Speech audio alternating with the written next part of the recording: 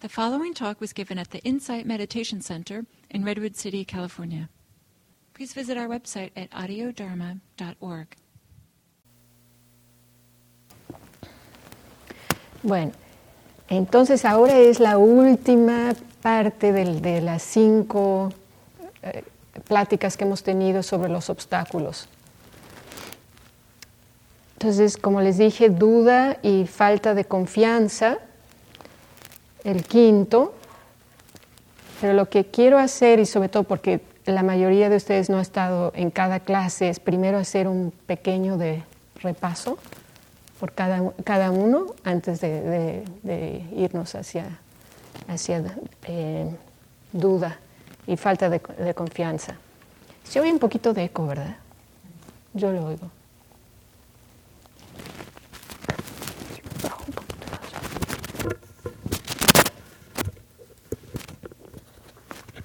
A ver si así. Ok. ¿Se acuerdan cuál es el primer obstáculo? Que dijimos es el que es más común, constantemente aparece en nuestra vida, aparece en primer lugar en muchas de las listas, el deseo sensual. El deseo sensual. Se recordarán que vimos que cubre toda una gama el deseo sensual, desde el más inocente a quererme sentar en una silla cómoda, hasta el querer robar o matar a alguien para que yo logre la droga que necesito o que deseo. O sea, es una gama muy, muy extensa. Ahora, les pregunto a ustedes, ¿el tener un deseo sensual es o no es un obstáculo?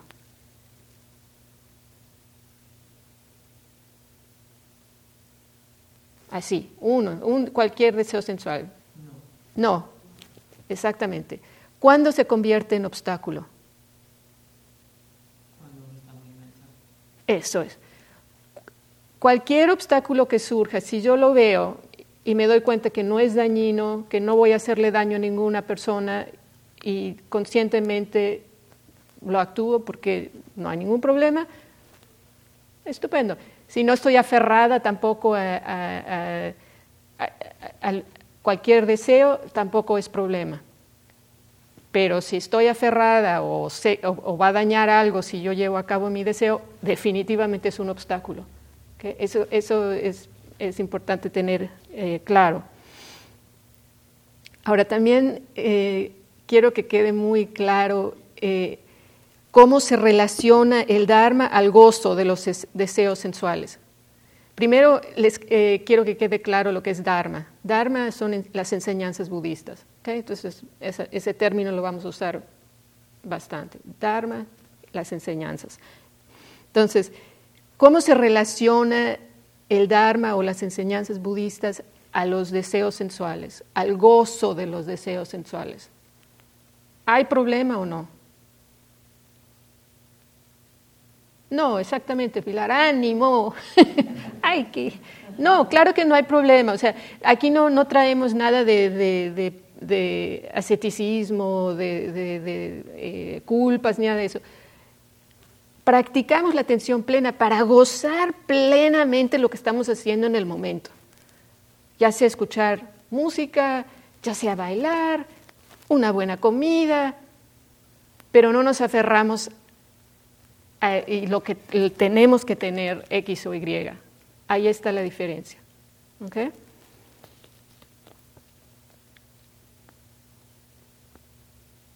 Ahora,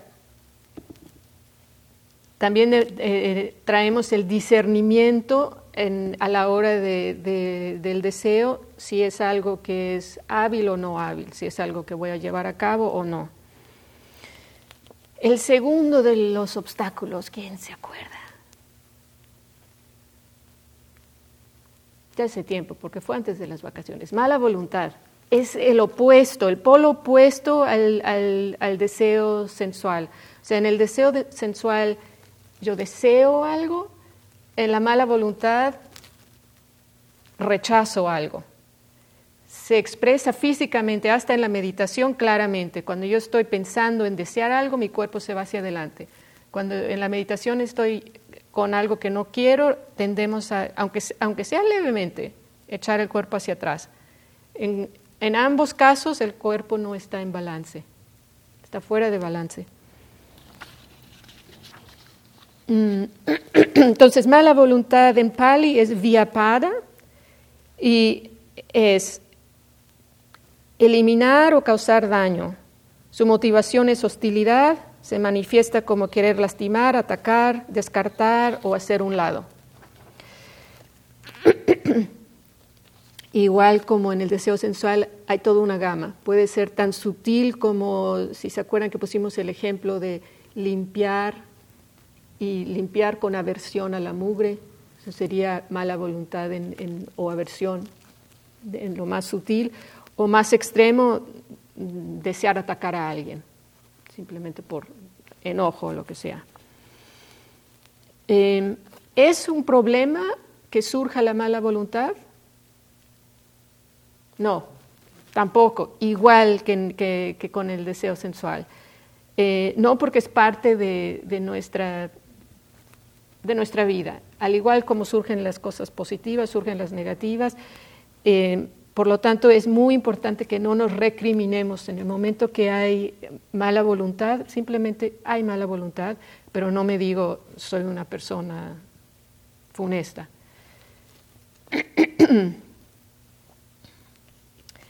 ¿Alguien se recuerda lo que significa nivarana? Lo mencioné varias veces, que es el término pali, que quiere decir cubrir algo. Nivarana es el término que se usa para obstáculo en Pali, y es interesante que significa cubrir algo. O sea, que con los obstáculos normalmente estamos cubriendo algo que no queremos mirar.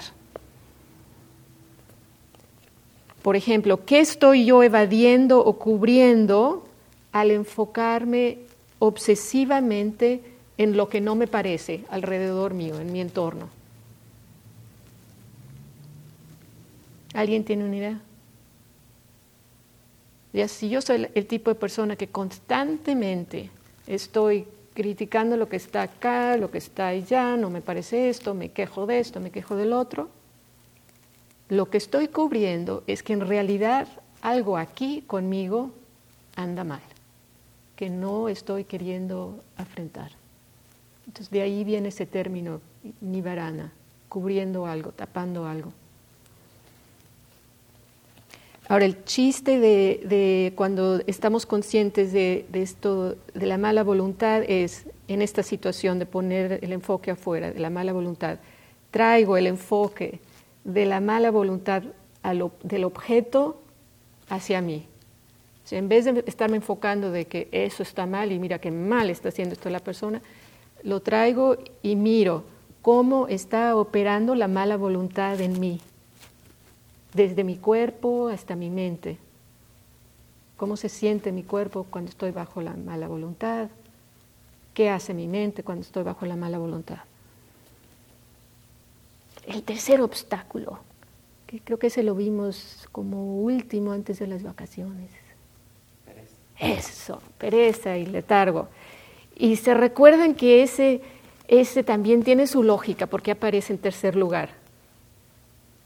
¿Se acuerdan que hablamos como hay una cierta energía en el desear y en el rechazar, que nos funciona como la cafeína de nuestra vida? Y cuando no hay el deseo o el rechazo, caemos en un como letargo. No siempre, pero muchas veces cuando hay esta ausencia del deseo y el rechazo, cae uno en el letargo. Es por eso que viene en el tercer lugar. No sé si se recuerdan, pero esto lo hablamos. ¿Cuál es la diferencia entre el cansancio y el letargo?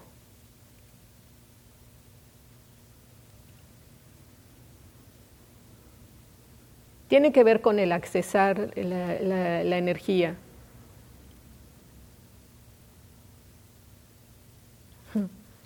En el cansancio verdaderamente nuestra energía se acabó. Así como si vaciamos el vaso que estaba lleno de agua, ahora está vacío, o sea, no hay más. Con el letargo, la energía está ahí, pero no la estamos pudiendo accesar. Estamos simplemente flojerosos. Por lo tanto, lidiamos de una manera muy distinta con el cansancio y con el letargo. Y hay que saber diferenciarlos para saber cómo me ajusto. Si estoy cansada, hay que ir a descansar. Me voy a acostar y me duermo un rato. Pero si hay letargo o pereza, lo que necesito hacer es saber cómo conecto yo con mi energía. Que eso lo hablamos en la clase, que hay varias maneras, ¿no? La meditación es una manera, a través de la respiración, a través de esta postura hace maravillas. Esta postura de la meditación no solamente te da bienestar, si hay depresión, el sentarse así, con el pecho abierto y la espalda derecha, te cambia, o sea, le estás dando el mensaje al cerebro de estoy bien, hay dignidad, hay tranquilidad, hay un corazón abierto. Es lo mismo con la energía. Si me siento así, sigo con la energía que se me está yendo, pero el simplemente sentarse de esta manera puede hacer que conectemos con la energía. No sé si se acuerdan, porque algunos de ustedes no estaban, cuando hablamos que aburrición tiene mucho que ver con pereza y letargo. Que aburrición no es más que una mente que no está pudiendo poner atención o enfocarse en lo que está sucediendo en el momento. Que en realidad no hay nada intrínsecamente aburrido en la vida, sino que la aburrición es todo aquí. ¿Se acuerdan que les di el ejemplo que si ustedes llevan a un niño al supermercado y el niño empieza, estoy cansado, me siento mal, estoy cansado, estoy aburrido, y en una de esas dices, ¿quieres un helado? Y el niño de repente ya no está cansado, ni le duelen los pies, ni le duele el estómago, ¿por qué? Ahora, entonces y eso lo hacemos los adultos también, nada más que un poco más sofisticado. O sea, eso es bien interesante porque te das cuenta que todo viene con una evaluación mental. Si yo considero algo interesante o emocionante, conecto con mi energía. Si lo considero aburrido, me desinflo y se me va la energía. Entonces es bien interesante darse cuenta. La siguiente vez que se sientan aburridos, traten de recordar esto. El cuarto obstáculo es el que vimos la semana pasada. ¿Se acuerdan? ¿Cuál fue? Ansiedad, ansiedad y preocupación. Como base quiero que tengan en la mente muy presente que siempre vamos a tener alguna razón por preocuparnos o por sentirnos ansiosos. Las razones no faltan. Es importante esto. ¿Se acuerdan que hablamos cómo la ansiedad la podemos proyectar hacia el futuro o hacia el pasado? ¿Se acuerdan? Cuando la proyectamos hacia el futuro se convierte en preocupación. Y cuando la proyectamos hacia el pasado. ¿Perdón? Sí, es remordimiento, arrepentimiento crónico. El tipo que, o sea, ya después de que reconocimos que hicimos algo mal, ya la soltamos, pero si no la soltamos, ahí es el obstáculo. Si seguimos, ¿por qué hice eso? Y debería de, y qué terrible que. Ahí sí ya no tiene algo positivo, ya se convirtió en un obstáculo, es algo crónico.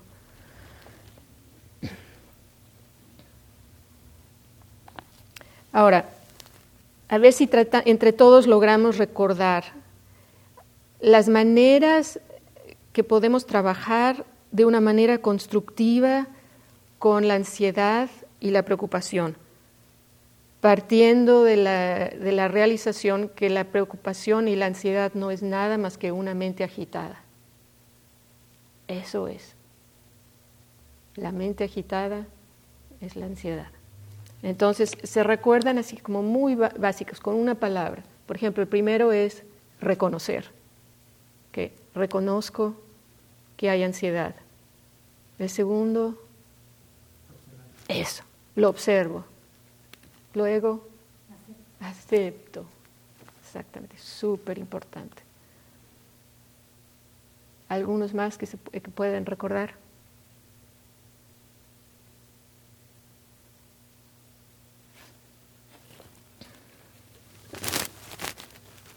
Algo que quiero mencionar que salió de la plática con Maricruz es reconocer cuando es apropiado acudir a ayuda profesional psicológica, porque hay todo un rango de ansiedad y a veces necesitamos ayuda y hay que reconocer que a veces necesitamos ayuda profesional.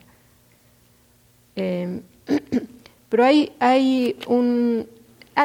ya me recordé de otro. ¿Se acuerdan que mencionamos el estilo de vida? Puede también dar un poco puede ayudar o aumentar la ansiedad, ¿no? Cómo como, cómo duermo, etcétera. Se recordarán de eso, no necesito repetirlo todo. Pero otra parte que mencioné fue el cultivar un núcleo estable. Me gustó mucho algo que escribe Jon Kabat-Zinn en su libro, que hace una comparación entre este núcleo estable, armonioso que podemos tener, y vean dónde lo estoy poniendo, acá. Este es nuestro núcleo estable, armonioso. Hace la comparación de esto a comparación de esto que puede estar agitado, o sea, la mente que está agitada en comparación de este centro, que es nuestro centro de gravedad, que puede darnos la tranquilidad. Lo compara él con el mar. Dice, esta parte de aquí son las olas, el mar siempre por encima está agitado, encrespado. Si vas buceando 4 o 5 metros para abajo, hay silencio y un suave vaivén del agua. Entonces imagínense qué maravilla poder conectar con esto, con esta tranquilidad de la profundidad, y acá arriba, que puede ser también el exterior, si hay movimiento, lo aceptamos, pero aquí abajo hay esa estabilidad. Ahora, les leo una cita de Jon Kabat-Zinn sobre esta idea. Cuando nos concentramos en la respiración en nuestro estómago, sintonizamos con una zona del cuerpo que se encuentra debajo de las agitaciones de nuestra mente pensadora, que es intrínsecamente más tranquila. Se trata de una valiosa manera de restablecer la calma y el equilibrio interiores frente a contratiempos emocionales o cuando tenemos muchas cosas en la cabeza. Ok, hasta ahí para repaso. El de ahora, el último obstáculo, que es la duda y falta de confianza. Entonces, duda nos mantiene en constante vacilación, que nos impide actuar. Nos vemos incapaces a comprometernos e implica una mente confusa que es incapaz de vislumbrar con claridad la opción que promueve nuestro bienestar y felicidad. Este obstáculo, más que todos los anteriores, es especialmente dañino en relación a esta práctica.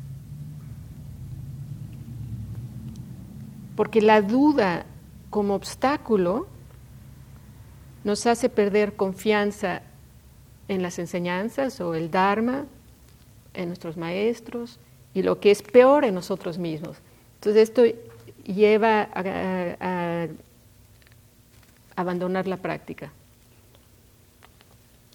Ahora, aquí van dos puntos que se me hicieron interesantes. Al estudiar yo este tema, para poderles hablar sobre esto, me di cuenta que en las escrituras, tanto en las escrituras como Gill, se enfocan la duda en relación a la práctica.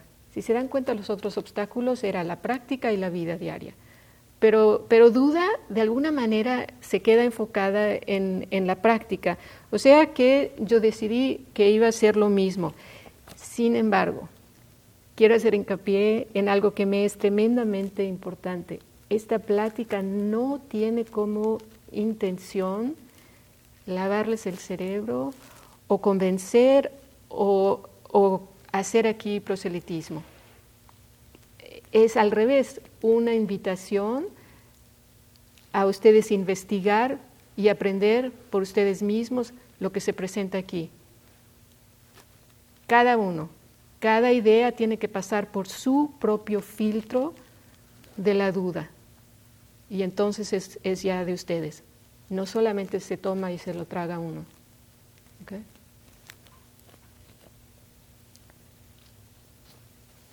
La definición de la palabra duda en el diccionario etimológico se me hizo interesante que viene el prefijo de du, viene de duo, dos, y es que está implicando estar entre dos cosas.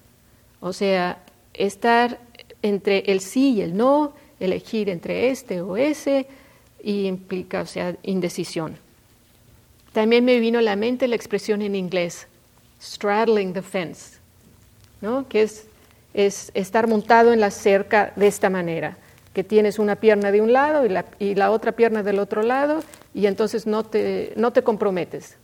Te quedas en los dos campos y permaneces indeciso.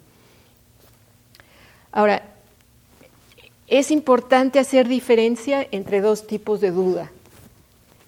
La duda que es obstáculo, la que entorpece, que implica vacilación, indecisión continua y que resulta en falta de confianza.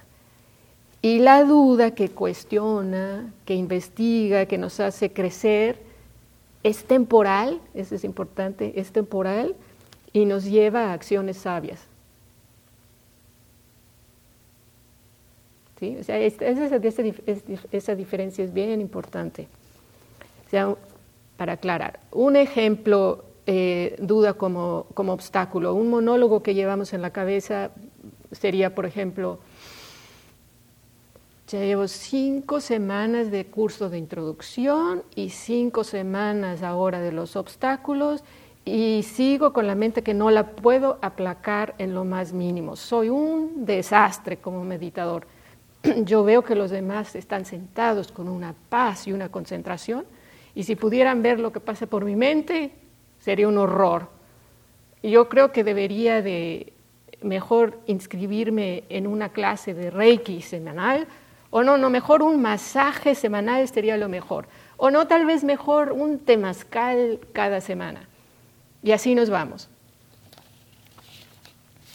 Entonces, en ese tipo de monólogo, de duda, no solamente hay duda, sino hay juicio, nos estamos criticando, hay falta de confianza, hay impaciencia, hay expectativas altas, la sensación que lo que vale la pena siempre se nos elude, que está un poquito más allá, siempre un poco más allá, el no saber ponerse metas modestas que están a nuestro alcance y que lentamente pueden reforzar nuestra confianza.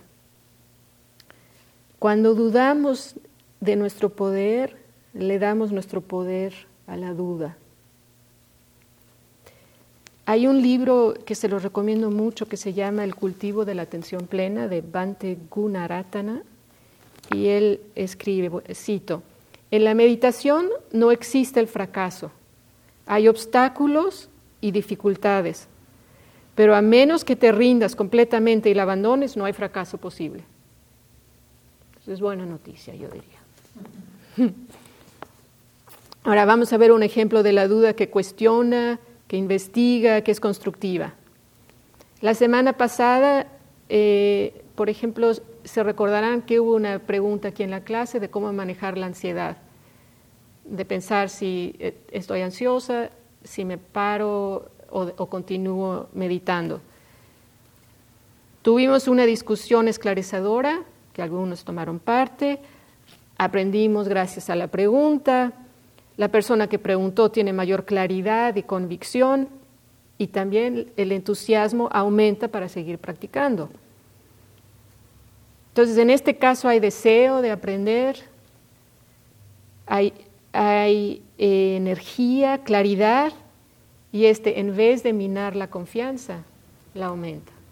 O sea, nuestra confianza crece en el momento que nosotros nos vemos activos, teniendo el valor de preguntar.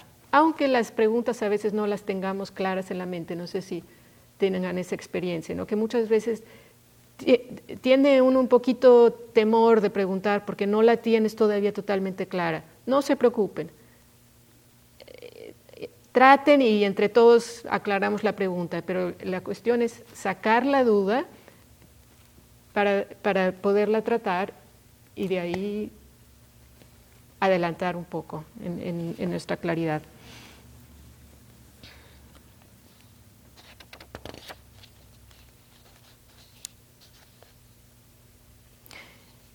Esto de que cada idea que adoptamos tiene que poder sobrevivir la duda es un interesante concepto, sobre todo aquí en la práctica. En esta práctica siempre se te pide cuestiona, no nada más aceptes. Entonces tiene que sobrevivir la duda.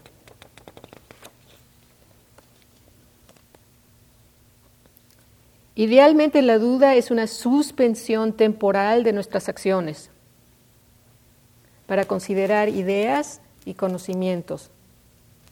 Es una invitación a recapacitar antes de actuar. Pero luego tenemos que también encontrar el balance, porque demasiada recapacitación nos paraliza. Y si actuamos sin recapacitar para nada, entonces permanecemos viviendo en un nivel muy superficial.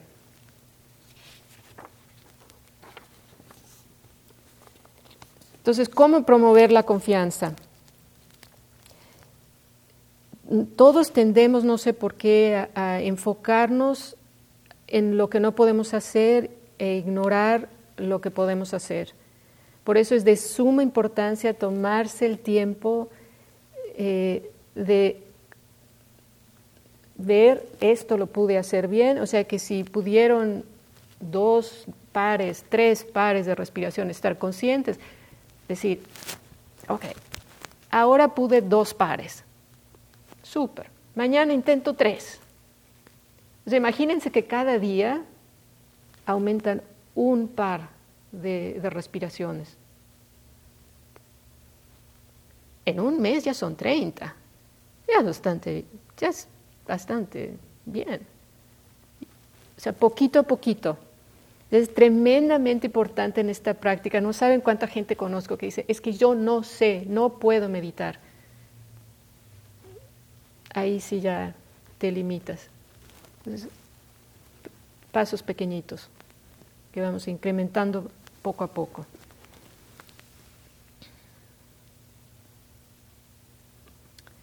Entonces, para terminar, quiero leerles los símiles que aparecen en las enseñanzas del Buda, en donde describe los efectos que se dan cuando nos liberamos de los obstáculos.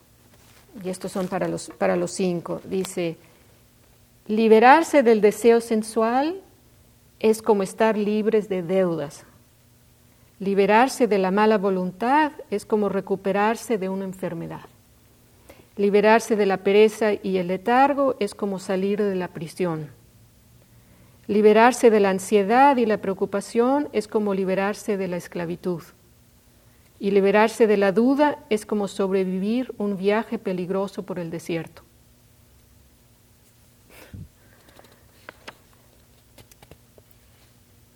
Entonces, recapitulando, al igual que con los otros obstáculos, el tener duda como obstáculo no es un defecto personal, sino es una parte de nuestras vidas. No es necesario definirnos por su presencia ni tampoco juzgarnos. Tampoco queremos dejarnos paralizar por la duda, sino el aplicar la atención plena es una de las maneras más efectivas para liberarnos de ella y es una manera de ayudarnos a actuar con sabiduría y compasión. Y para terminar voy a leerles una cita de alguien que se llama Murray, W.H. Murray, que escribe un libro, La expedición escocesa al Himalaya. Y dice, hasta que uno se compromete, hay irrelusión, la posibilidad de retroceder e ineficiencia constante. La ignorancia de esta verdad elemental que concierne todos los actos de iniciativa y creación mata innumerables ideas y planes espléndidos, pero en el momento en que nos comprometemos con convicción, la providencia se presenta a apoyarnos. Una serie de eventos resultan de esta decisión, surgen en nuestro beneficio todo tipo de incidentes improvistos, encuentros y asistencia material que nadie pudiera haber soñado.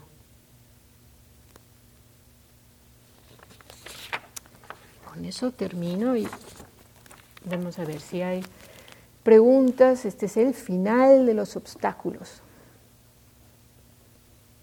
A algunos les tocó venir nada más a uno o dos de los obstáculos. Sí, me surgió una pregunta. ¿Quieres ¿Puedo levantar la voz? No. sé, es por la grabación. Oh. Perdón. A que esté verde. Cuando mencionabas el de que se debe de mantener la duda, ¿cómo se concilia esto con lo que se dice de la entrega total, de tener confianza? ¿A qué te refieres mantener la duda? Cuando se dijo que siempre que se diga algo hay que pasarlo por el filtro de la duda. Ah, ya, ajá. ¿Cómo se concilia esto cuando se dice que hay que entregarse? Porque si te entregas no puedes tener duda. Así lo entiendo yo. Cierto, y el otro cierto. Y la otra pregunta es del deseo sensual. Al describir deseo sensual, ¿qué otro tipo de deseo hay? Esa es la pregunta. Ok, la primera pregunta.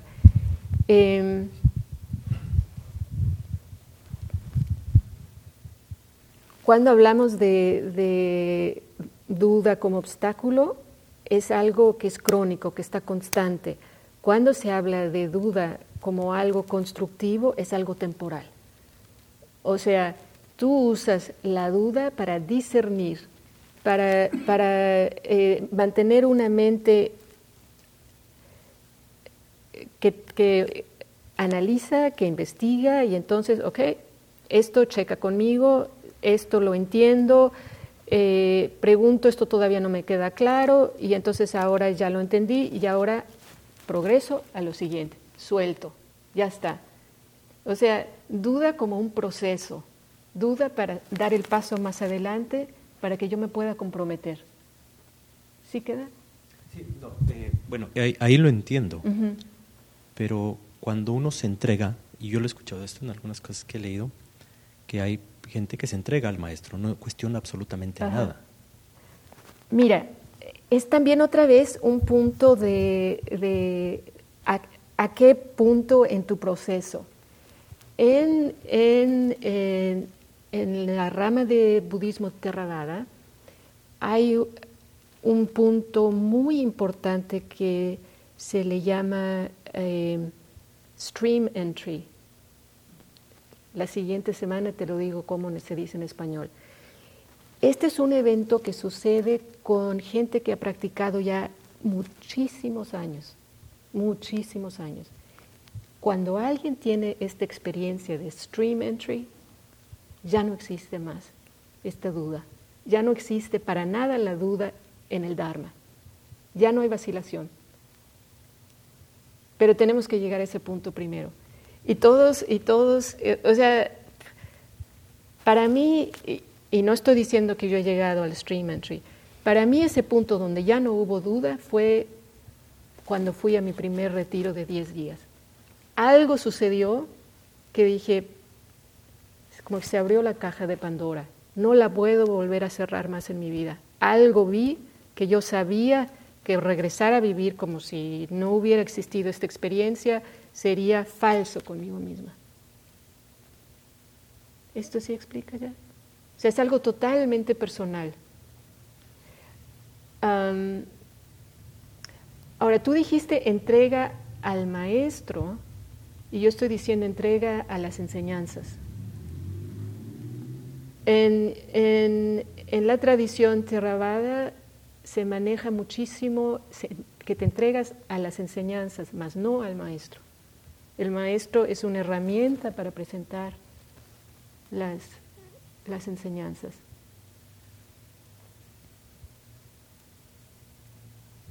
¿Sí? Y la otra pregunta era el deseo sensual. Cuando, o sea, nada más para clarificar, o sea, cuando si se dice que hay deseo sensual, al calificar el deseo, ¿qué otro tipo de deseo hay? Primero definimos deseo sensual. ¿Okay? Deseo sensual es el que tiene que ver con cualquier de los sentidos, el oler, el tocar, el gustar, etc. Entonces, pero lo interesante es que en budismo se le agrega un sexto sentido, que es el pensar, que es la mente. Entonces, cualquier experiencia que tú deseas que esté conectada con el pensar, el mirar, el oler, el tocar, el gustar, es deseo sensual, punto. O sea que quedan muy pocos. No sé si pueda pensar en alguno que no entre en esas categorías. Sí, o sea, por eso, ¿por qué llamarle deseo sensual? ¿Simplemente deseo entonces? ¿O por qué no llamar simplemente deseo a cualquier cosa? Vaya. Pero uno puede desear otras cosas a lo mejor, ¿no? O sea, como sensual, por eso. Pues, no sé, como tener éxito o desde el pensamiento. No sé si el tener éxito es un deseo de pensamiento o no. Pudieras, por ejemplo, desear el llegar a la liberación, un deseo totalmente noble. Y ese deseo te vaya a servir hasta cierto punto, porque llega un punto que hasta ese deseo tienes que soltar. Entonces, ¿por qué decimos sensual?